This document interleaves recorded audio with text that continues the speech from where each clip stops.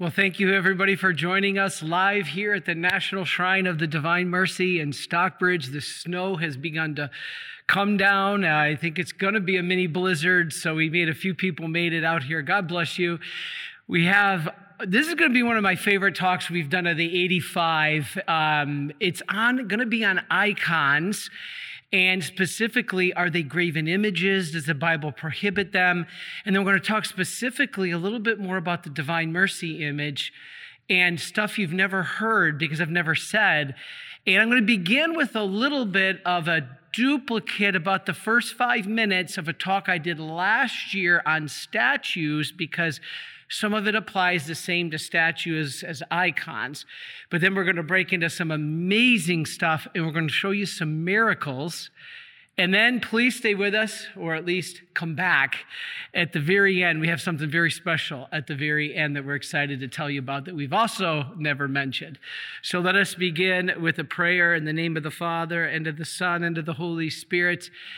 Amen. Heavenly Father, we ask you send the Holy Spirit down upon us to bless us, to open our minds and hearts to receive the grace you wish to bestow. And through the most incredible and beautiful image of your Son, the incarnate face of God the Father, through the Son, may us, by the power of the Holy Spirit, live your divine mercy. And we ask all this through Christ our Lord. Amen. In the name of the Father, Son, and of the Holy Spirit. Amen. So it's exciting to bring you back to seminary. This was a big thing we studied in seminary. So I worked a little bit with Chris Sparks, our theologian, dug up my notes from seminary because of a big thing called iconoclasm, which was a heresy that said we can't have images. And so now the church has clarified that very clearly, and we're going to explain it. So as you saw, these icons, are they miracles or are they prohibited graven images? All right. Now, many non-Catholics say that having graven images is idolatry, but not really. You'd have to take the picture off your desk, as you've heard us say before, because those are technically graven images. And so we know that there's more to this. But the claim that you cannot have graven images is actually not biblical. And we get these letters all the time. You have graven images. I saw these images in your church. Blasphemy. No, that's not what the Bible says. This comes from Exodus 20, verse 4 and 5, that says you should not have graven images for the purpose of worshiping them. The very thing is your God, like the golden calf. No, we don't do that. All right, God forbade the worship, for instance, of statues or icons, but did not forbid their religious use. Interesting. All right, so let's take a look at our next thing. And if you're here with us, you can follow along our slides. If you're here at the shrine on our YouTube channel, Divine Mercy, you can follow along. We're going to be showing slides, which will be posted up and remaining. You can catch also after the talk. It'll remain up for permanent. But here's a picture of what? That's a picture of the Ark of the Covenant. And what's interesting is that God commanded that cherubim angels be carved, graven images, be carved and placed on the ark. This is Exodus 25, 18 through 20. What about David? David's plan for the design of the temple included statues of angels. So God can't contradict himself here. How could he say one thing that you can't have them, and then another one commands Moses to put them on the ark, or David to put them in the temple? No, he didn't contradict himself because he never said you couldn't have them. He says you can't worship them. Ezekiel 41, verse 17 describes graven, carved, means carved, images in the temple. And it says he was shown in a vision on the walls in the inner room and on the nave where carved likenesses of cherubim shall be. Carved, graven. Again, we don't worship these images. You know that. What about this one? Take a look at our next slide. Moses in the desert was commanded by God to carve a bronze serpent, to make a bronze serpent out of bronze, and to lift it on a pole so the sick could gaze upon it and be healed. This was foreshadowing the cross. So that when people see Jesus risen up on the cross, that they will be healed. This is from Numbers, chapter 21, verse 8 and 9. One had to just look at it, which shows that statues and icons are to be looked at, not worshiped, used ritually, not just as art. This is interesting. Not meaning worship, though, as I keep saying. Christians, the earliest Christians, used statues, paintings, to recall the story of our faith because most were illiterate. Most were illiterate. And so this is how they taught their faith. Do you know that the Bible, the canonized Bible that we have today, didn't come till 350 years after Jesus? The books of Matthew, Mark, Luke, and John, who picked those? Why didn't we pick the Gospel of Thomas or Matthew? Why did we pick, Thomas or Peter? Why didn't we put the Gospels of Thomas or Peter into the Bible? Those aren't in there. They existed. The church determined through the Holy Spirit, Matthew, Mark, Luke, and John, and the other books. But that wasn't determined till 350 years after Jesus died. If this is the case, how did they teach their faith? The early Christians taught their faith through icons, images, statues, paintings. This is how they did it. Many Protestants have pictures of Jesus in their Sunday school and teach. What about nativity sets? Many non-Catholics have nativity sets. Those are graven images. Those are no different than our statue of Jesus on the cross. But yet many non-Catholics have the nativity set, think nothing of it, say, oh, that's wonderful. But let us have a statue of Mary, and they go to pieces. It's the same thing. In fact, the nativity set has a statue of Mary, at least in the accurate one. All right, so when people begin, the problem is this: when people begin to adore the statue as a god, like the golden calf, that's when God becomes angry. Well, Father, don't tell me this, because you Catholics say you don't worship the idols or the images or the icons or the statues, but I see you bowing them in front of them and kissing them. So you may not call it worship, but your actions are worship. Your actions of bowing to a statue, kneeling before it, and kissing it, I don't care what you want to call it, it's worship. Interesting, good point, right? They cite Deuteronomy 5, verse 9, where God says, you shall not bow down to them. Oh, well, how do we then explain this as Catholics? Very interesting. Though, yes, bowing down can be used to be worship, because I'm going to bow down before our Lord in the Eucharist later today when I go for my holy hour. You better believe I'm going to bow down. So it can mean worship. Yes, it can. And God is saying, don't do that in front of somebody else that you're worshiping. Many non-Catholics will claim that, you don't adore, you don't worship, but as I said, you're kissing them, you're praying to them you're praying in front of them. Nobody knows we're praying to a statue. We ask for intercession of what they represent, but we'll get to that. So is kissing or kneeling down before an icon or a statue the same as worshiping an idol? No, not necessarily. Now, it could be if you're the golden calf, okay? Now, Jacob, let's talk about this. Jacob bowed down to the ground on his knees 7 times to his older brother Esau. Genesis chapter 33. So if the Bible explains that, I think we need to understand that is very, very important, because the Bible is saying right there that it happened. What about Bathsheba? She bowed down to her husband David. This is in 1 Kings chapter 1. What about Solomon? He bowed down to his mother Bathsheba, 1 Kings 2. None of these were worship. None of them.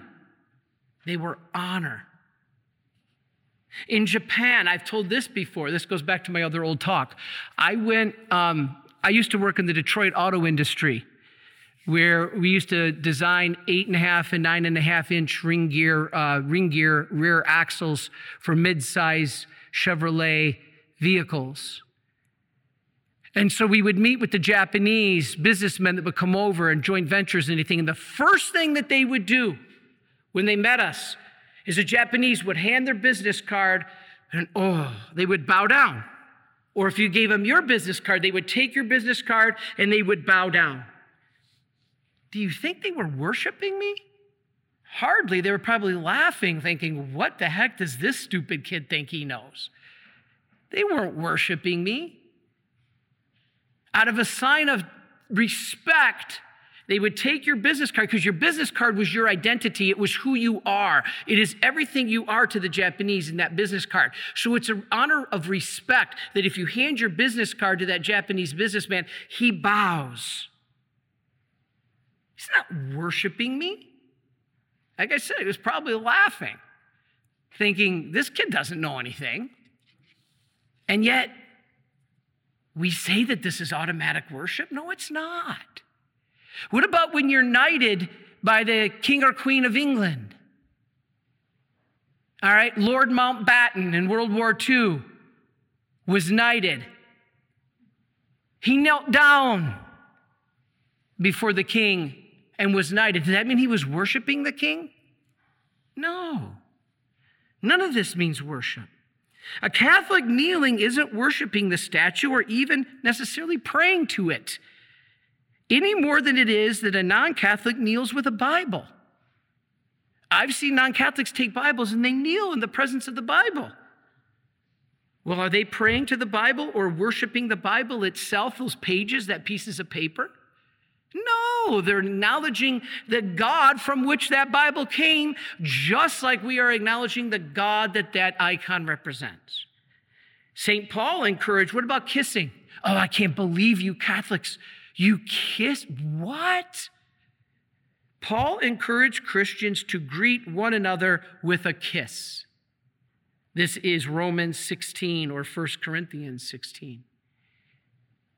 So bowing and kissing doesn't necessarily mean worship. Well, you Catholics changed the second commandment. You notice we get that one a lot, because the commandments are different between Catholics and non-Catholics. Our first commandment is, you shall not have any other gods before me. Non-Catholics share that. Protestants have that same first commandment. But their second commandment is, you should not carve graven images. Our second commandment is, you should not use the Lord's name in vain. Oh, there you go. Right there. You Catholics took it out. You removed it so you could idolize and worship your statues and your icons. No. The Catholics did not delete that second commandment. It's built into the first for us. By not having any other gods before me, which is our first commandment, that includes no graven images that you're worshiping of another god. Do you know the Jews did the same thing? Here's what's really interesting. They say that we deleted this prohibition of idolatry so that we could, as I said, worship our statues and icons. But this is false, because, as I said, we group them differently. Do you know the Bible does not list the commandments by number? The Bible does not say the first commandment is this, the second commandment is this, the third commandment is this. The Bible doesn't say that. You know what the Bible says? The Bible gives 14 commands. Well, wait a minute, Father, I thought there were 10. The Bible, if you count them, actually gives 14 prohibitions. Now, if that's the case, what the Jews did is they grouped it into 10 because 10 is a powerful number, symbolic to them. So guess what you think they grouped? The Jews grouped not having graven images along with having no other gods before me. That's what we Catholics did. So if you're attacked as a Catholic about not having the second commandment, you can say it's built into the first exactly like the Jews did. Very interesting. Very interesting. In Exodus 22 to 17, this gives the 10 commandments. As I said, there's actually 14 imperatives. I said prohibitions. It's really imperatives because some are things we do, some things we don't. So to arrive at 10, some of them were grouped together in different ways. Now, why did the Catholics group the first two commandments together? Because in the ancient world, polytheism, meaning multiple gods, you have more than one God than the real God, and idolatry were the same. They were united. So the first two commandments to the Jews were saying the same thing. So they combined them. The Jewish numbering of the 10 commandments always grouped these together. You shall have no other gods before me, and you shall not make yourself a graven image. They grouped them together. So if the Jews did that way before us Christians, which one do you think you should follow? Well, we as Catholics follow the Jews. They knew the 10 commandments very well. The numbering of us Catholics, as I said, follows the Jews, and so do the Lutherans. So I should not say all Protestants. The Lutherans actually follow the same way we do. Interesting. Jews and Christians abbreviate the commandments so that we could have 10, just like the Bible discusses. It says, the Bible says there's 10, but doesn't number them. Now, we summarize the Sabbath commandment as remember the Sabbath and keep it holy. But you know, in the Bible, there's actually 4 commandments listed with that. Now, non-Catholics don't argue that. If you read the Bible, there are 4 verses that refer to remember, keep holy the Sabbath, but we all only have 1 commandment. Why? Because they go together. This is what we're saying. So, Jews, Catholics, Lutherans, we put no graven images together in the first commandment with having no other gods. Because if your graven image is a god, you violated the first commandment. Having it is not the problem. Worshiping it is. Now, we as Catholics, we follow St. Augustine's tradition, and the Protestants follow the Greek fathers. So which one's better? It's just depending on how you look at it. God didn't say one or the other was right, as long as you understand they encompass all of what he wanted us to learn. All right, so let's talk about more of this. Let's go on. Now, some non-Catholics also say that Deuteronomy 4, verse 15, prohibits no likeness, not even making images of God. This is fascinating. Is this true? If you go to seminary with me, which I'm taking you back right now, I'll save you the money and the time by giving you the answer. The Bible does say you are not supposed to carve likeness images of God. Well, if you don't understand it, you're going to point to that and say, you Catholics are crazy. But read Jewish tradition, or I should say the early Christian tradition. Listen to this. Early on, Israel was forbidden to make any depictions of God because he had not yet revealed himself. So yes, the Jews were prohibited from making any image in the likeness of God because he had not yet revealed himself, and they could have got it wrong. They could have made it a bird or a golden calf.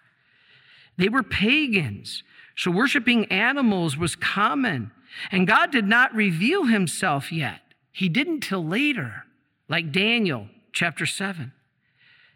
Later, the Holy Spirit revealed himself as a dove. So God did reveal himself later. So the Protestants use these images when they're talking about the Bible. They use the Holy Spirit as a dove because later God revealed himself.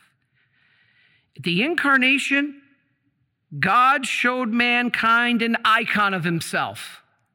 So, Father, when did God reveal himself? Fully at the incarnation, the birth of Jesus. Paul said he is the image. And guess what, everybody? What language was the scriptures written in? Greek. And guess what word is used in the Bible, in the Greek, when Paul said he is an image of the invisible God? Icon. I-K-O-N, from which we get the word icon, I-C-O-N. If you go to the original Greek, Paul says he, Jesus, is the image, icon, I-K-O-N, of the invisible God, the firstborn of all creation. So let's look at our next slide. This is where we get the image of divine mercy. Christ is the tangible divine icon of the unseen God. We see this in the divine mercy image. So now God has revealed himself in images. The image of his face.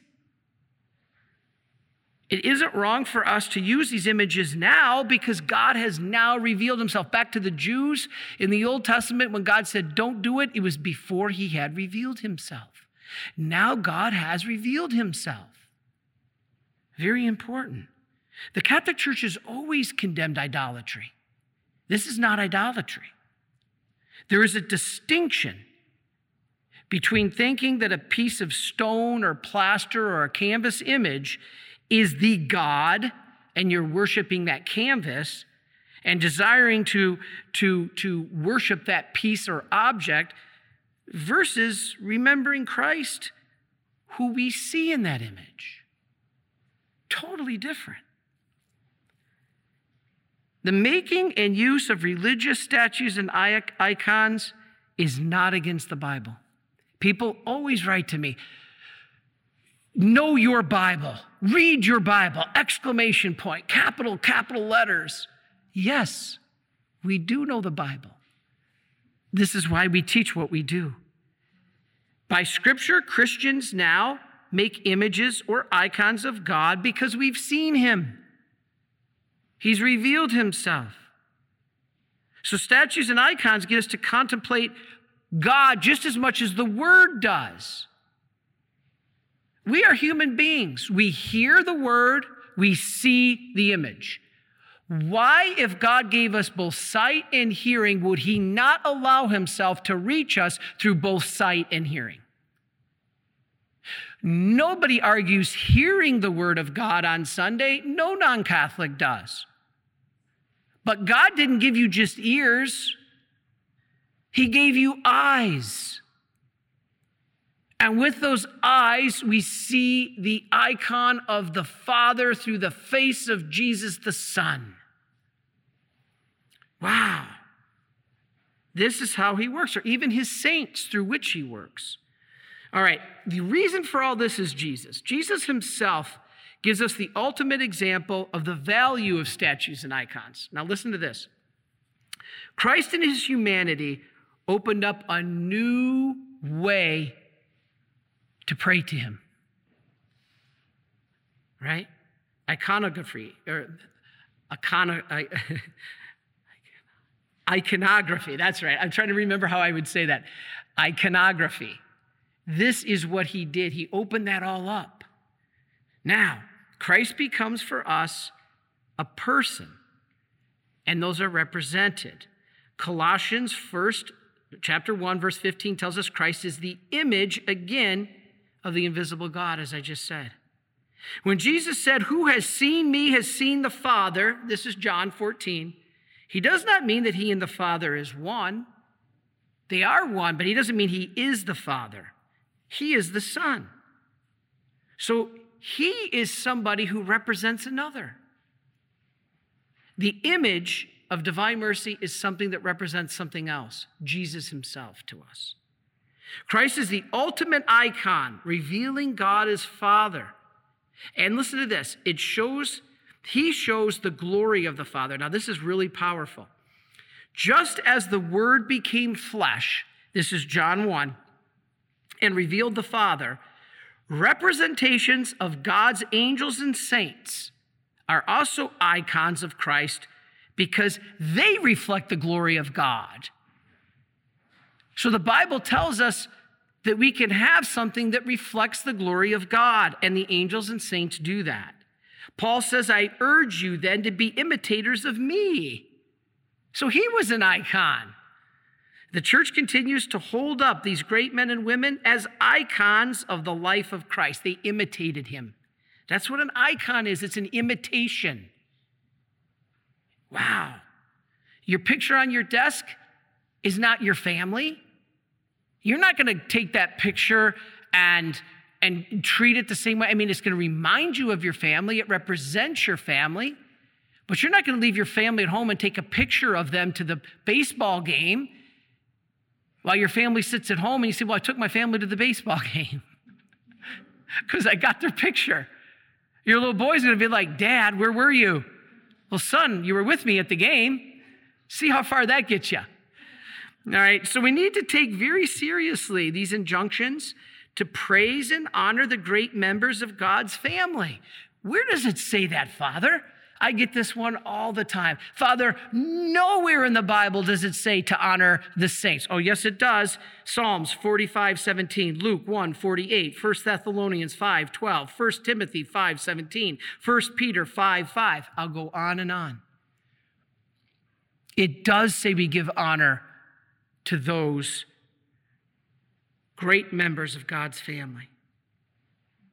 This is a far cry from idolatry. All right, now, few things are more delightful than seeing a little child draw a picture of God. Do you really think, when I saw, this was back a couple summers ago before COVID, we had a bus group and they were here and there was a family and part of the bus group and we were out underneath the tents having lunch. And this little girl, I think she was probably about 4. She wanted a picture or a piece of paper and a pen from her mom or a pencil. And she started drawing a picture of God. I had a million things to do.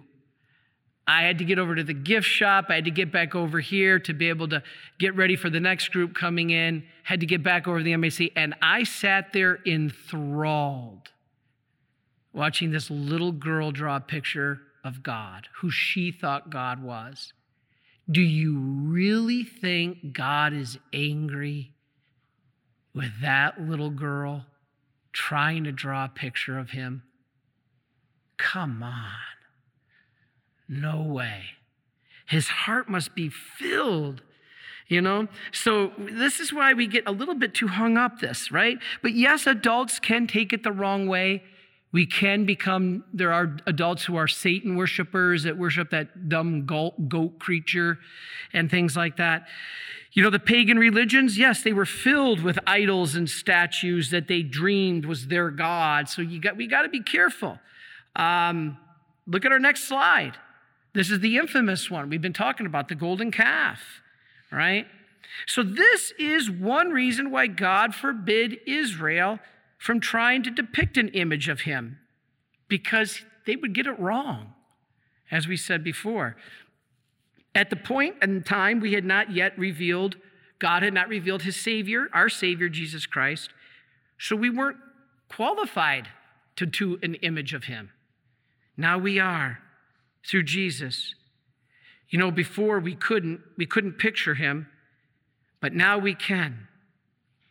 God has imaged himself for us in the Son. And now we can use that image in things like art and prayer. This is powerful. It's the best way for us when we are left on our own to relate to God. We relate much better when we see a picture of something. How many times we say to ourselves, geez, if I just had a picture of it, like when you're trying to work with somebody over the phone and showing them something to do, if you just had a picture of it, how much easier is that? Way easier.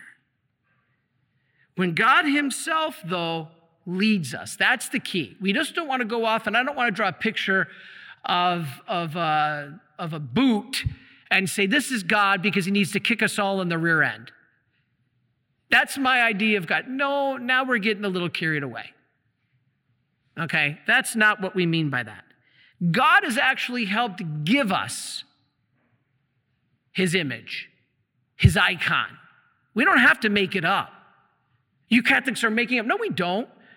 Let's look at three of the most incredible icons in the history of Christianity. One, the Shroud of Turin. Let's take a look at your screen. Look at the Shroud of Turin. This is a picture I've never seen before. I was doing research. Look at the image in the middle where Jesus would be laying crucified in the tomb. That's how he would have looked per the image of the shroud that was laid over him. That's amazing. What's the shroud? The shroud's an icon. We didn't make it up. God gave it to us. What about the next one, Brother Mark shows? Our Lady of Guadalupe. We didn't make up what Mary looked like. We know what Mary looked like because she gave us the icon. You can see on your screen, that's Our Lady of Guadalupe. Mary revealed who she was, an icon of herself. Let's go to the next one, the Sacred Heart of Jesus. Jesus revealed who he was to St. Margaret Mary Alacoque. My heart, that's the Sacred Heart, the most Sacred Heart of Jesus. This is an icon that God has revealed to us. So we just don't make it up and say, well, your God is the Sacred Heart. Mine's a boot. Mine's a snake, or mine's a dog. No, God gives it to us. That's what our Catholic icons are. They're just not randomly made up. God gave them to us. They are all icons that God gifted. All right, let's continue. Now, the best of them all, I think, the image of divine mercy, right up there with the shroud, Our Lady of Guadalupe, and the Sacred Heart. On February 22nd, so guess what, everybody? We're coming right up on this anniversary. I laugh because I asked my dad once and I put this in my book, I asked my dad what anniversary February 22nd was because he's been learning his faith, and he says, it was the day the U.S. hockey team beat the Russians in 1980. So this is true, but there was a bigger reason of something on February 22nd. It happened back in 1931. Now, ironically, guess what it was on that day? The Feast of Icons. In the Eastern Church, they celebrate the Feast of Icons to defeat the iconoclast, or the iconoclasm, the iconoclast heresy that you're not allowed to have images. It was defeated. And the church in the East celebrates that. And guess what? Jesus appeared on that day of that feast, the Feast of Icons. It's the first Sunday of Lent. So February 22nd in 1931 was the first Sunday of Lent, or the Feast of Icons. And Jesus appeared to St. Faustina at her convent in Poland. Now let's read what he said to her. You can look it on your screen, or again, if you're here in the shrine, you can look up this video afterwards. Let's look what it says on the shrine, or on the screen. Jesus said to her, paint an image according to the pattern you see with the signature, Jesus, I trust in you. I desire that this image be venerated first in your chapel and then throughout the world. Notice, venerated, not worshiped. Many non-Catholics do not understand the difference. I promise the soul that will venerate this image will not perish. Jesus, I'm counting on that promise. Don't be afraid to tell him that. Everybody watching right now, live, or if this is weeks later, I want you to say, Jesus, I'm counting on that promise. I'm trusting that promise you just made. He says the words, I promise that the soul that will venerate this image will not perish. If you say, Father, well, how do I get this image? Hang in with us. We're going to show you how. I also promise victory over its enemies already here on earth, especially at the hour of death. I myself will defend it as my own glory. Whoa. St. Faustina's spiritual director, Blessed Michael Sopoćko, He then commissioned an artist to paint it because she wasn't a painter. So what did they do? They made an icon. Jesus said, paint the image. Paint an image according to the pattern you see.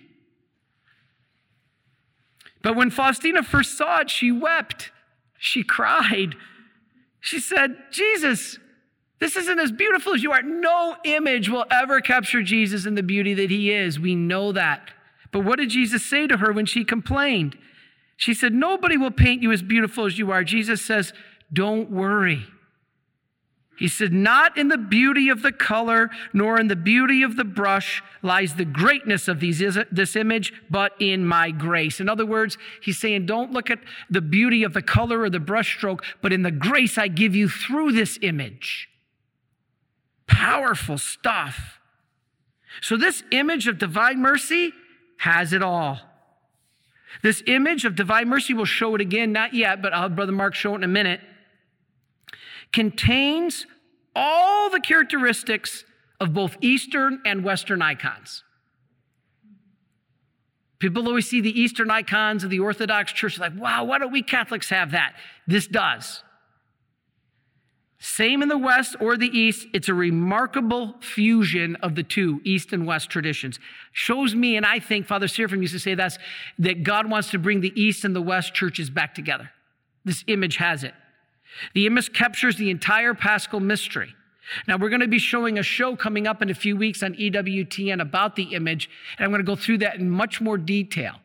So please watch our EWTN show, Living Divine Mercy, on EWTN or EWTN.com. They have it on demand if you missed the episode, or you can get it on our website. We'll post it, livingdivinemercy.org. If you can just remember that, livingdivinemercy.org.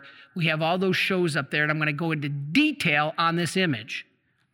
Now, this captures the Paschal mystery. Now listen to this. You want to know where this is biblical? You want to know where this icon is biblical? I'll tell you where it's biblical. Leviticus chapter 16 and Sirach chapter 50. Listen to this. Clad in this garment, the high priest was allowed to enter into the Holy of Holies. Jesus is clad in his high priest garment in that image. It says that he could enter into the Holy of Holies of the temple and offer the blood of sacrifice. Well, that's exactly what he did on the cross for us. And then he was to emerge from that inner sanctuary with a hand raised in blessing for all the people. This is what we see in the image. This is the high priest. Jesus is the new high priest. The high priest can now bless his disciples. That's us. With the most perfect blessing, the blessing of blood and water. Why? Because that's baptism and Holy Communion. Now we have a special, intimate union with him. Now let's have Brother Mark put the image back on the screen. For those of you here in the church, it's the image right there that says, Jesus, I trust in you above our altar. Let's look at this. Everything is in this image. So I'm going to have Brother Mark hold it up for a few minutes, keep it on the screen while I walk through this. Look at this image. First of all, what is Jesus wearing? He's wearing a white alb like a Catholic priest. He's the priest. He's the high priest. All right? So Holy Thursday is captured in this image. Remember, the Holy Father said the best images of Christianity are those that capture the Paschal mystery. The entire Paschal mystery is in this image. What is the Paschal mystery? Paschal mystery is the passion, death, resurrection, and ascension of Jesus. This is the only image I'm aware of that captures it all. Let's keep looking at it on your screen. First of all, Jesus is dressed as the high priest. His white alb, right? The blood that we'll talk about in a minute is the blood of the sacrifice of the priest. What happened the day after Holy Thursday that started the Paschal mystery? What is Jesus doing as the high priest? He instituted the Eucharist. What is Jesus doing here? He's giving us communion through the precious blood. And remember, if you're not receiving precious blood during COVID, that's okay, because the host has body, blood, soul, and divinity in it. What happened then? Jesus at the Last Supper instituted the priesthood. We see him dressed as the high priest. Next, what's the next part of the Paschal mystery? Good Friday. What is Good Friday? He is crucified. We see Jesus here. Now, I admit, in the restored Vilnius image, it's hard to see the wounds of the crucifixion, but they are there. If you look at the original image of Divine Mercy, you can see them a little better. I think in the restoration, that's the one thing they missed, was darkening those wounds of the hand and the feet. His feet are actually covered by his albs, so you can't see it. But on Good Friday, the next part of the Paschal mystery, it is there. It is there, the wounds. What happened next? Easter. What happened? Jesus resurrected. What do we see in the image? Jesus' resurrection. Notice the halo over his head. He's in his glorified state. He is resurrected. Then what happened 40 days after Easter? The ascension. How is the ascension on this image? That was a little trickier, but the Bible tells us before Jesus ascended to the Father, he blessed all those present. What is Jesus doing? He's blessing those present before this image. Just like he ascended to the Father, this is what he did. This is the ascension. And then finally, 10 days after that was Pentecost. How do we know what happened on Pentecost? It was the giving of the Holy Spirit. How is Pentecost shown in this image? The blood and the water, the two rays coming out of his sacred heart. Those two rays, the blood and the water, are critically important because what are the two? And now Brother Mark can take that image down. Oh, and you know what? Look at the left foot. I'm sorry, before he takes it down. I'm probably killing poor Brother Mark up there. His left foot is stepping forward. He's coming to us. He said divine mercy is mankind's last hope of salvation. You think he's going to let us go? No, in the scriptures he tells us, if one sheep is lost, I will go get it. You can see his left foot stepping forward, all right? Now, those blood and water rays are critically important. The blood and the water, why? Because Satan has only two tools. Sin, and the result of sin is death. You've heard me say that many times. And those two rays wipe them both out. If Satan's first tool is sin, what wipes out sin? The cleansing waters of baptism and confession, the pale ray, the water. What's Satan's second tool? Death. And what wipes out death? Life. And what was life to the Jews? Blood. Blood is the life of the being, so that blood ray wipes out death. Blood is life. So we see this image has it all. What about Jesus coming out of the darkness? Yes, our times are dark. Our times are darker now than ever, maybe. And Jesus is coming out of the darkness of our times, stepping toward us. He's blessing us even before you ask for the blessing. That's what I love about this image. I go to the chapel, I'm all frustrated, I'm tired, I'm hungry, I can't even get into prayer. It's midnight, and I sit down and I look up and he's already blessing me. It's like, whoa, only our God, right? Then he said, Jesus, I trust in you. This is very important. Why? Why did he demand that be put on the image? Jesus, I trust in you. You know the answer even if you don't think you know the answer. You want to get to heaven? I want to get to heaven. We wouldn't be here if we didn't want to get to heaven. And there's only one way you get to heaven: grace. The grace of God. And Jesus said, trust is the vessel by which all grace is received. In other words, you want to get to heaven, you need grace. Okay, Father, how do I get grace? You got to receive it in a vessel called trust. What does trust mean? When you trust somebody, it means that you accept their help. And one of the ways God gives to help us is this image of divine mercy. So by accepting the image and venerating it, you're trusting in him. And trust brings in the graces that Jesus said you need to get to heaven. How do we know this? Let's look at our next slide. Jesus said, let no soul fear to draw near to me, even though its sins be as scarlet. Wow, that's me. My mercy is greater than your sins and those of the entire world. Don't think your sins are greater than the mercy of God. I am offering people a vessel with which they are to keep coming for graces to the fountain of mercy. That vessel is this image. Are you kidding? That's why this image is so powerful. That vessel is this image with the signature, Jesus, I trust in you. The graces of my mercy are drawn by means of one vessel only, and that vessel is trust. The more a soul trusts, the more it will receive. Amazing. We have received countless testimonies of people receiving from this image, miracles, healing, protection, conversions through this image. We have one story on our website about Ron Regalis, who sent us pictures. We wouldn't have believed it. His house in Hurricane Sandy was roaring up the East Coast. He was on Long Island. Everybody was fleeing. He took the image of divine mercy as he was running out the door and consecrated his house to it and placed the image in the face of the storm. When he came back a week later, all the houses in the neighborhood were destroyed. His was untouched. Now, we're not saying it's a magic wand or a rabbit's foot. We're not saying that. God may still allow things to happen. But the higher the trust, the greater the chance that we will be protected. We have a video out there called Seal the Doorpost. It's gotten almost 1 million views.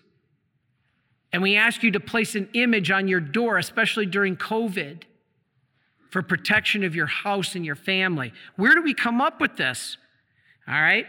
St. Faustina's confessor, Blessed Michael Sapochko, wrote this. Let everyone, this is his words, quote, let everyone procure for their homes this image of divine mercy, because there will yet come trials, and those homes and entire families and everyone individually who will hold this image of mercy in deep reverence, I will preserve from every sort of misfortune. The time will come when all those who do so will give witness to the miraculous efficacy and to the special protection of mercy flowing from this image. Did you hear that? Again, it's not magic. We're not worshiping this image. This image is what it depicts. It represents Christ himself, and that is who can grant this protection. Let's read Michael Sapochko's next quote. Brother Mark can show on the screen. Listen to this. When chastisements for sins come upon the world, and they will, they are, and your own country, listen to this, your own country will experience utter degradation, the only refuge will be trust in my mercy. I will protect the cities and homes in which the divine mercy is found. I'm telling you right now, if every home in the United States or the world had this image, we wouldn't be in the mess we're in. I will protect the persons who will venerate this image. The only refuge will be trust in my mercy. Amazing. Do you know in World War II, Hitler was very upset with Warsaw in Poland because they had this uprising, and he decided to level the city. He bombed it into oblivion, destroyed the city, leveled it.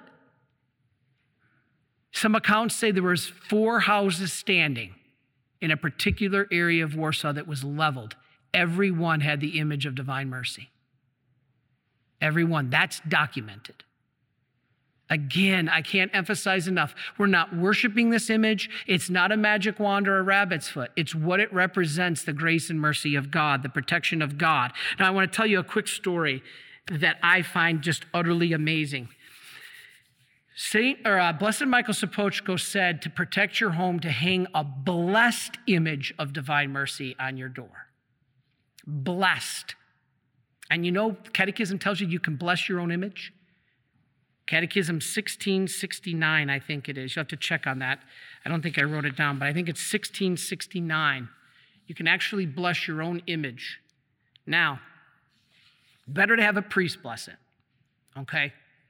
But get that image blessed. Hang a door. Even if it's a little prayer card, even if it's a framed picture. We had a video that said, put it on your door. Let me tell you an incredible story. Two ladies in Massachusetts on the East Coast towards Boston followed this video, and they put the image of Divine Mercy above their door. They've been protected. Well, the storms come and rain comes, and the image got a little bit weathered, and they wanted to replace it. Now, what do you do with something that's blessed that you want to replace? You either burn it, surprisingly, people get shocked by that, or you bury it. That is the proper way. We don't throw it in the garbage. We don't toss it out to rot. If you have a blessed image, you burn it or bury it. This is miraculous to me. So this woman took this image that she was going to replace. She tried to burn it. The image burned all around the image of Jesus. Take a look at your screen. That's the ash. Take a look at your screen. That is the ash. When you burn a piece of paper, can you read the text? If you have a white piece of paper and you burn it, do you see the image that's left? No, it's a piece of ash. The whole paper burned. There was nothing left but a piece of ash. And look at the image. Let's have Brother Mark show the next image behind that. This very clearly the image of Divine Mercy, the image of Jesus never burned.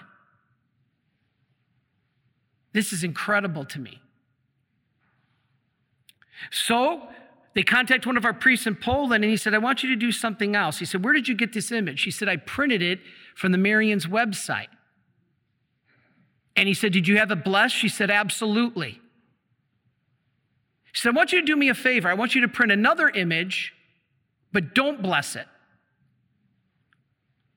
And respectfully burn it. Not burning in defecation or dishonor, in honor. Burn it. So she printed an image off the same printer and burned it. Let's look at our next slide. There was nothing left of it. Unblessed, the image totally disintegrated. That's why we want these images blessed. Incredible. Now, before Mark shows the next slide, I want to tell you about another story we're going to tell you on EWTN coming up in a few Wednesdays. It's going to be March 16th, if you want to mark your calendars. March 16th will be our show on the image of Divine Mercy. I'm going to be talking about a lot of other stuff I don't get to here. And in that episode, we're going to tell you about an amazing miracle of a guy that knew Father Seraphim. Let's post the next picture. Brother Mark can look. This is a version of the Divine Mercy image, which we have here as an Eastern icon, as an Orthodox type of icon. And this guy named Ugo Festa had a vision of Jesus coming out of that image, and he had MS, he had multiple sclerosis, he had all kinds of diseases, he couldn't walk, and Jesus came out of that image, touched him, all of a sudden he was perfectly cured. We're going to have that whole story on March 16th at 6:30 East Coast time, 3:30 West Coast on EWTN, or again, you can see it after that on our website, livingdivinemercy.org. It's incredible. All right, we're not going to stop there. We have an image here at in our Marian Helper Center that we want to be careful. We're not trying to claim that this is miraculous. We're not trying to claim in any of these, none of these. Am I claiming that the church has validated a miracle? Okay, I want to be very careful. These are just factual events. I want to show you one more. This is an image in our Marian Helper Center of an image of Jesus, and if you look closely, it wept. You can see the trail of tears pouring down Jesus' face. And this came from a very special friend of ours named Fran out in California that had this image in her house, and all of her statues and images weep. Now, again, we're not saying anything miraculous, but the bishop at the time said she was fully allowed to talk about this. So that's why we're talking about it. That image of Jesus, Divine Mercy, wept. And you can't really see it well here, but if you see it in person, you'll see all the tears accumulated on the word trust. All the letters are white. The word trust turned green. You know what I think? I think it's very clear. Mankind's lack of trust is causing our Lord to weep. Jesus said what hurt him the most in his passion was not our sins. It's our lack of trust. That's what breaks our Lord's heart. This image, if you do nothing else but just say over and over, Jesus, I trust in you, will help you. Now let's watch a quick video. Then we're going to take our break here, and then we're almost done, actually, believe it or not. We're going to have a very short return time. I mean, when we get back, it's not long before I finish. So if people are here that need to use the restrooms, they can. But we're going to show an incredible connection of the Shroud of Turin to the image of Divine Mercy, the image of the face of Jesus, and its match to the Shroud of Turin. The clip we're going to show is from the movie Love and Mercy, Faustina. Let's take a look at what this amazing connection is all about. Well, if you take the original image of Divine Mercy, this image, and compare it to the Shroud of Turin, it's actually a perfect match. The actual features of the face of Christ on the image perfectly match the image of the face of Christ on the Shroud of Turin. This amazing connection can clearly be seen in this clip from the movie Love and Mercy, and is also available on DVD. For the first time, this similarity was noticed by Father Serafin Michalenko, who showed me the effect of comparing both images, which was done at his request in the 1990s. The results of my anthropological studies of the two faces from both images show a complete convergence with such characteristic facial points as the middle part of the eyebrows, the base of the nose, the cheekbones, jaws, the wings of the nose, the beginning of the upper and lower lip, and chin. It's worth analyzing the same details by observing the images in 3 dimensions. It is a face model created by Professor Mignaro in 2002, based on the measurements of the Shroud of Turin and the veil from Oviedo. The veil of Oviedo is the object that covered the face of Jesus when the body was still hanging on the cross, and this veil remained there on the face until the body was placed on the shroud. Then the veil was removed and the body was covered with the shroud.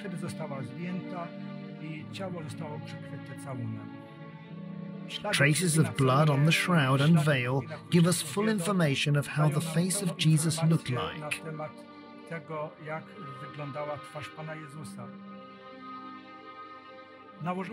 I put all 3 images on each other, and it turned out that the 8 points determining the most characteristic features of the face perfectly matched.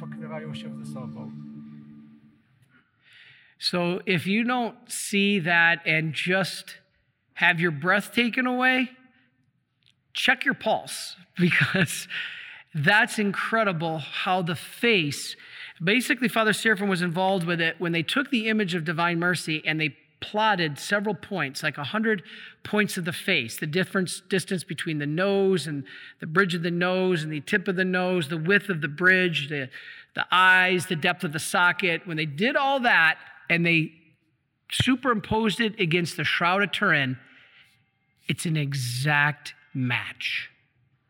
Incredible. All right, so let's finish with a couple things that I found were very interesting.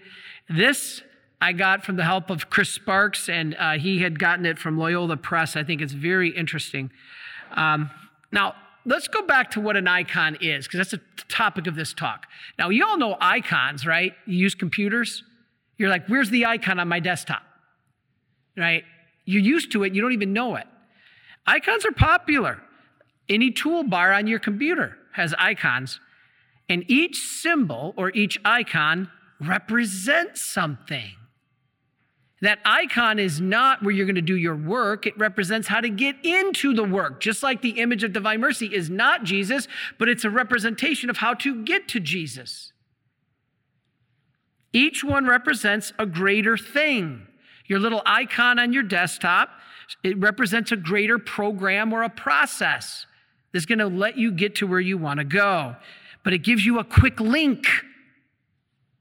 Now, would you rather on your computer have to go through 6 menus, go in there and manually have to restart Microsoft Word every time you open it?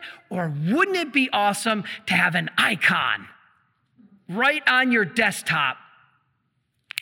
A quick link to get to where you want to go. That's what the icon of Jesus is, but in a much greater way. We don't get it. Religious icons are similar in that they are also symbols or representation of something greater. In this case, it's not a program or a process like Microsoft Word. It's greater. It's a person. It's Christ or one of the saints. Not just Jesus, but one of the saints too. You know, Father Seraphim, God rest his soul, he just passed away a year ago. He said, as St. John Damascene put it, if we deny that Jesus, who came to us in human flesh, can be depicted in art as an icon, if we deny that, we deny the very fact that he was truly human in his human nature.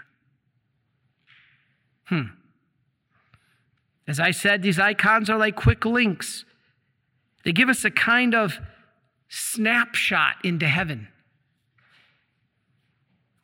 Amazing. More than that, these religious icons are a form of prayer. They make you aware of the presence you're in. When you go to a church and you see the icon of Jesus, you're like, uh-oh, I better straighten up.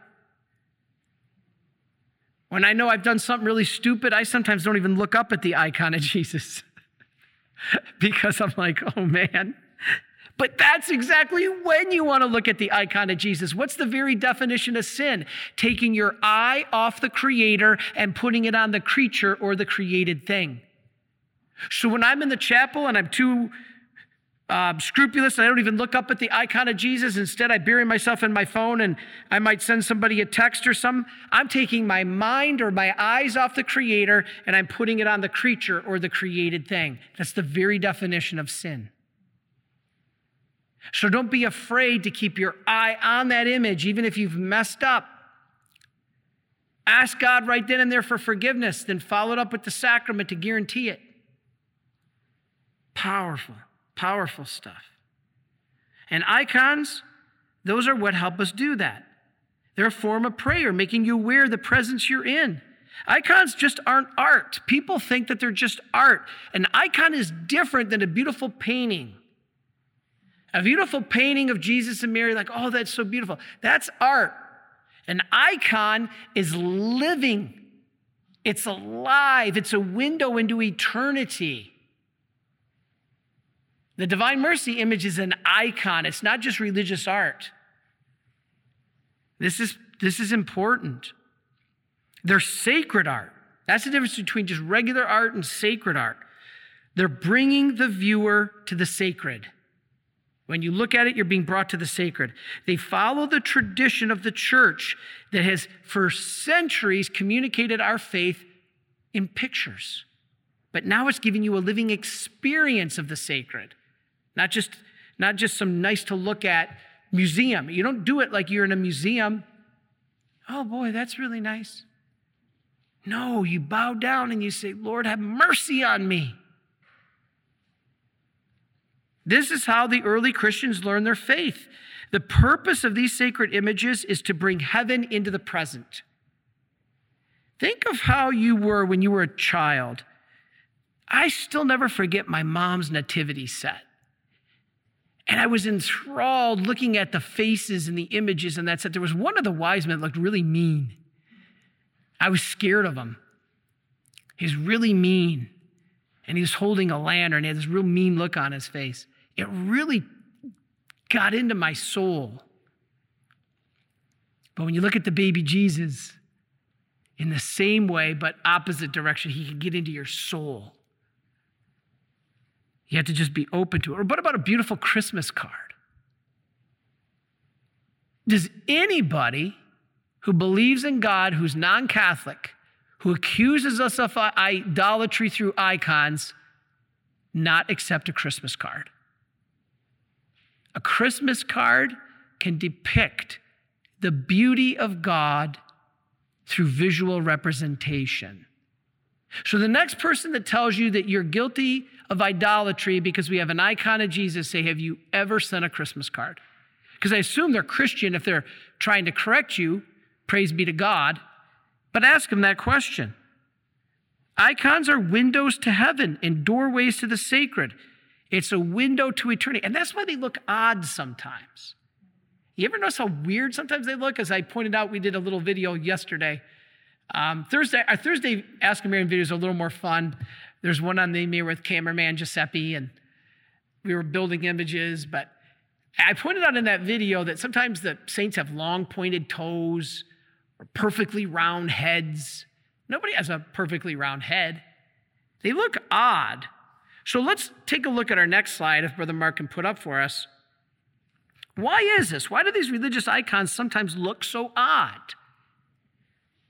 All right. This Patricia Caston, who I dug up, did some really good work on this, and I think it's powerful. Now, when you look at that, it's not like a photo, is it? That's not a photo, and it's certainly not like a Rembrandt trying to portray a person. What is it? Well, it looks distorted. Look at Jesus' perfectly round head there. Icons are meant to remind us that there is more beyond this world. It's a window to eternity. That's why these icons sometimes look deformed or disjointed. The pictures are not, it's funny because the pictures are not there just to be looked at in the way, as I said, we would in a museum. Icons don't even look like real people sometimes. Let's look at our next one. This is the most famous one with Mary and Jesus. The icons don't even look like real people. Why? Because they're meant to be spiritual portraits. Look at Jesus and Mary there. They reveal God or a saint who is with God and existing beyond the material world. Again, I keep saying a door to eternity, window to heaven. Let's look at the next one. This is a famous one. We don't have just Jesus and Mary, but we have saints too. Look at these saints. This is why certain features of icons and the saints and their faces appear so different. Their ears are large. Why does that? That means you should be listening. Their mouth is small, which means we should be doing less talking. This is all in the icons, all right? And you're invited to enter in with that small mouth that's saying, be silent. Don't talk so much. That's my big one. You enter into prayer, contemplation. You need silence. You need to listen. Bigger ears, smaller mouth. So they put it all out of perspective here to accentuate it. With an icon, you are invited to enter into silence, into prayer, into contemplation. So the icon is a portal. You don't pray to the icon, like the icon is going to help you. You pray in the presence of an icon. All right?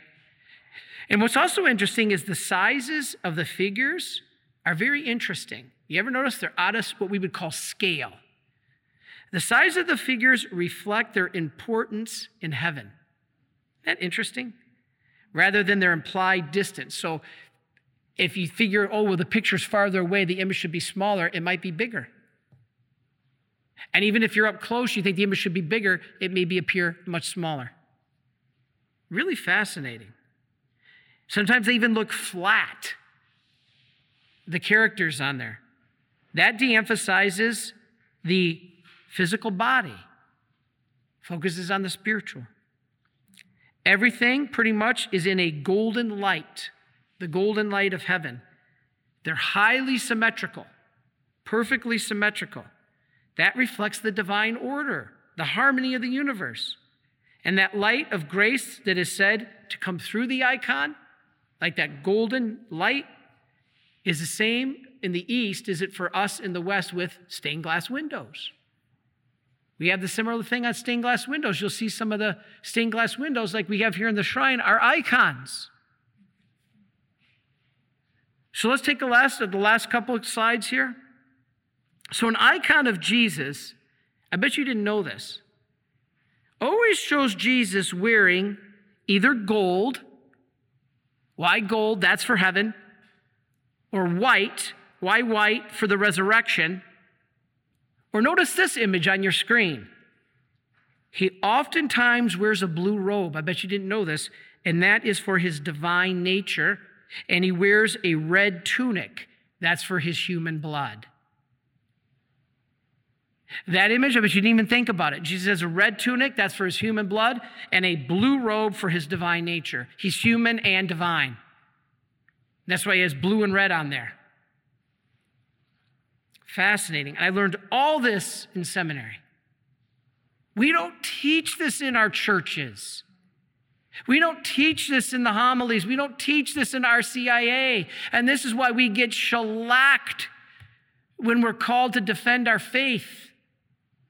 And we're accused of worshiping icons. Geez, do we? I guess we do. Maybe I should leave the Catholic Church and go to that non-denominational church down the street. Look at what you're missing. When I go to those non-denominational churches, they're barren. They have no beauty. This is beauty. This is the sacred. So to wrap up here, I wanted to talk lastly from my seminary notes about iconoclasm. This was a big heresy centuries ago. So the church itself, the Catholic Church, questioned if this is idolatry. Are icons allowed? This is called the iconoclasm heresy. So iconoclasts regarded art as permissible, but only if it, like Islam. Islam does this too. You know, you can't have a sacred image in Islam. They call it idolatry. And so many of those iconoclasts said that art can only be restricted to secular things, not the sacred. Iconoclasm basically represented radical secularization of art, right? To only be decorative, not to pray or anything like that. Now today, we've overcome that. In 843, that was condemned as heresy. So if anybody tells you you're blasphemous, you say, well, actually, the church that was founded by Jesus Christ declared iconoclasm as blasphemous, which says you can't have images. So actually, that's the blasphemy. The Orthodox Church now celebrates this victory of the triumph of orthodoxy. And guess what? They celebrate it on the first Sunday of Lent. When did Jesus appear to St. Faustina, I said? In the image, the first Sunday of Lent. When was that? 1931, February 22nd. It's coming up here in a few days, the anniversary. It was the Feast of Icons. Father Seraphim used to talk about this all the time. So as we wrap up here, this is important. Icons constitute a special category of religious art. Not just any religious art, special category. They belong to an unwritten, sacred tradition that is equal to written tradition. There are three legs to our stool of the Catholic faith. We follow the Jews: Scripture, tradition, and the magisterium. That tradition is oral. Oh, that's not biblical, Father. 2 Thessalonians 2:15. Paul said, hold fast to the traditions that I teach you, both oral and written. This falls into that sacred tradition. Not man-made. Man did not make the image of divine mercy. God gave it. Man did not make the Shroud of Turin. God gave it. Man did not make the image of Our Lady of Guadalupe. Mary gave it. Important. So finishing, as I said, they have an authentic mission to reveal the faith in visible form as Scripture does in written form. As I said before, God didn't give us just ears to hear the word of God. He gave us eyes to see it. How do we see it if we're not allowed to have a single image of it? That is church teaching. John Paul II said, quote, "The events of salvation history give meaning and orientation to our life, that the glory that is promised us already transforms our existence, and icons capture this." Wow, did you hear what John Paul II just said? John Paul II basically said, the events of salvation history give meaning to our life. And this is already in existence in the icons. They are not simply pretty objects like other religious art, but faith made visible. So, divine mercy, this divine mercy image allows humans to see the face of God, the face of the Father's mercy, as the Holy Father said in his encyclical Misericordia Vultus, the face of the Father's mercy. You know, Brother Mark can show, that is why these multiple images of divine mercy, we get a lot of these letters. Which one's best, Father? There's the blue one, there's the brown one, there's the black one. All right. All of these images, all these versions are valid, as long as they have the elements we just described. Jesus' hand in a blessing, the rays coming out from the heart, the left foot stepping forward, dressed as a priest. All those images are valid. There's no difference. And so in this image, we venerate. It's no different than kissing the gospel. No difference. Non-Catholics have no problem kissing the Bible. But heaven forbid you kiss an image of Jesus. There's no difference. All right? Such actions, yes, they can look scandalous and idolatry, like idolatry. To those who are unfamiliar with Christian teaching since the first century. That's why we got the iconoclastic controversy in the 7th and 8th centuries, which has now been fixed. This is why many non-Catholics reject images and statues. But it's been confirmed by the church that veneration shown to the icon passes on to the person it represents. He who prostrates before the icon does so before the person who is represented therein. The words of the church at Nicaea. When we venerate an icon, we are not worshiping the wood or the paint, but the one it depicts. And since that belongs to apostolic tradition, it does merit our attention. And so, God bless you. You've all been very patient, but I'm super excited to tell you as we go about a new process here at the Marian Fathers. You know, for years we've been trying to perfect the image that we've been making here of our art. We've had canvas. We've had a lot of different images. You may have ordered them from the last several years. Jesus, the Divine Mercy, Mary, St. Joseph, all these others. And we feel bad if maybe you've gotten one from a couple years ago that wasn't made to the proper quality that you would have liked. That has now all been fixed. We've got some amazing new processes. Brother Mark's been involved in it. Some of our employees have been involved in it. And I want to show you a couple of pictures because this is so much fun. Here's a picture of cameraman Giuseppe and me downstairs making these images. We are actually making everyone. They're not shipped in from China. They are not brought in from overseas. They're made right here at the National Shrine of Divine Mercy. The next photo shows a bunch of us. In that photo, you see cameraman Giuseppe. Behind him is Brother Patrick. On the other side is myself way in the back. That's Brother Alex making the frames. That's Zeke, one of our employee staff members helping out. It's a lot of fun. Nowhere else are you going to get a handmade canvas image of Divine Mercy made by priests and brothers than you will right here at the National Shrine.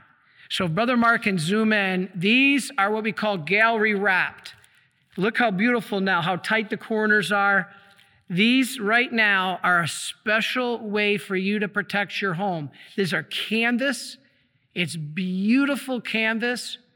This is handmade, as I said, by priests, brothers, seminarians, employees, volunteers, laity. It's awesome.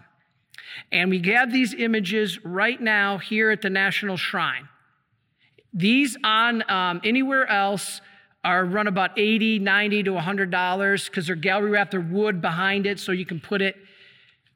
We're only asking for a donation of $24.95 to cover our costs.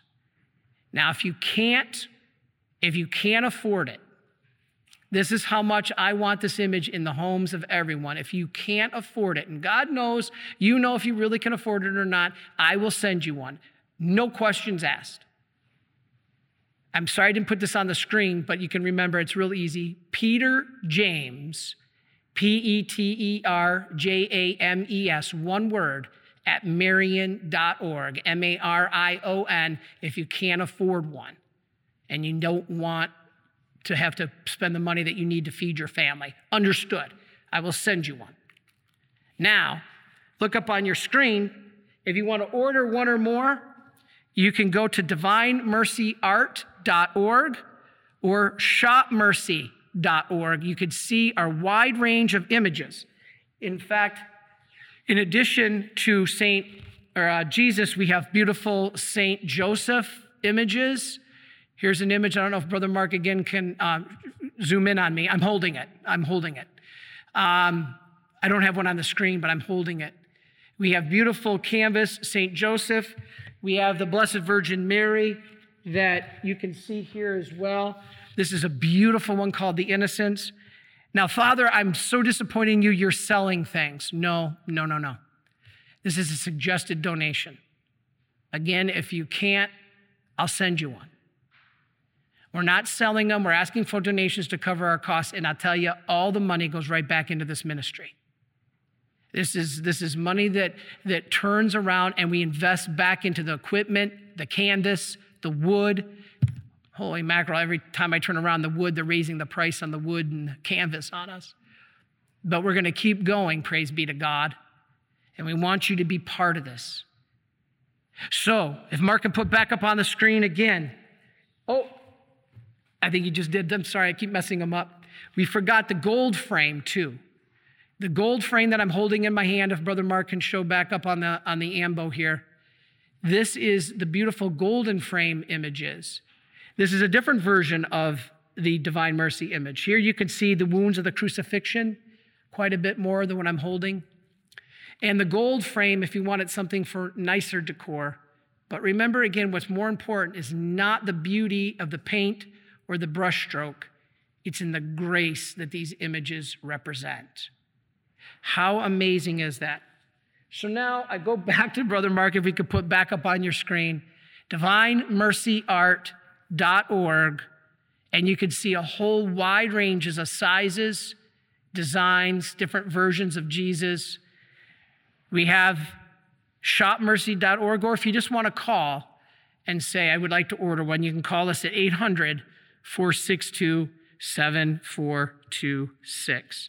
And again, if you're outside of the United States, I'm going to send you back to Peter at PeterJames@Marion.org. Because if you can't get it shipped, if you're somewhere in Asia or Europe, we might need Peter to help you personally try to get it. So you can visit him at PeterJames@Marion.org. So please get this image. And you know what? If you don't even get it from us, print one off the internet, download one. We have on our website, you can download a free image and just print it out on your printer. But get you and your family protected. This is the beauty of the icons. This is the beauty of sacred art. And how much God gives us in these gifts that we shouldn't scream blasphemy and idolatry. We should rather scream, thank you, Lord, have mercy on me. And that's what this Divine Mercy image does. And so again, please, if I've offended anybody, we're not selling these, we're asking for a donation. Oh, and one last thing. If you want me to personally bless your image, I will do it. But we can't sell blessed images, okay? So what you have to do is call and place an order, but then say, I want Father Chris to personally bless it. I don't care if I get 5,000 requests, I will do every single one. Okay? So if you want it blessed, you have to make that special request. But I would wait till Monday to make that one. If you can still want to order it today, you can. We'll hope that the message will get to me because we have 24 hours. So you can still order it, but if you want it blessed, you have to make that special request and I'll bless it for you. But we can't do it till after you order it because canon law doesn't allow us to sell blessed images. Makes sense. But again, all the donations go back into our ministry, and we're thankful to God that we have this ministry. So get the image no matter where you get it. God bless you, and continue to stay strong in your faith.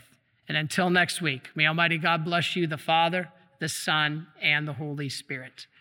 Amen. Please follow or subscribe to this podcast to receive the latest episodes and updates. If you have been blessed by this podcast, I invite you to leave a review. Reviews greatly improve our podcast ranking and will help spread this podcast to other people throughout the world.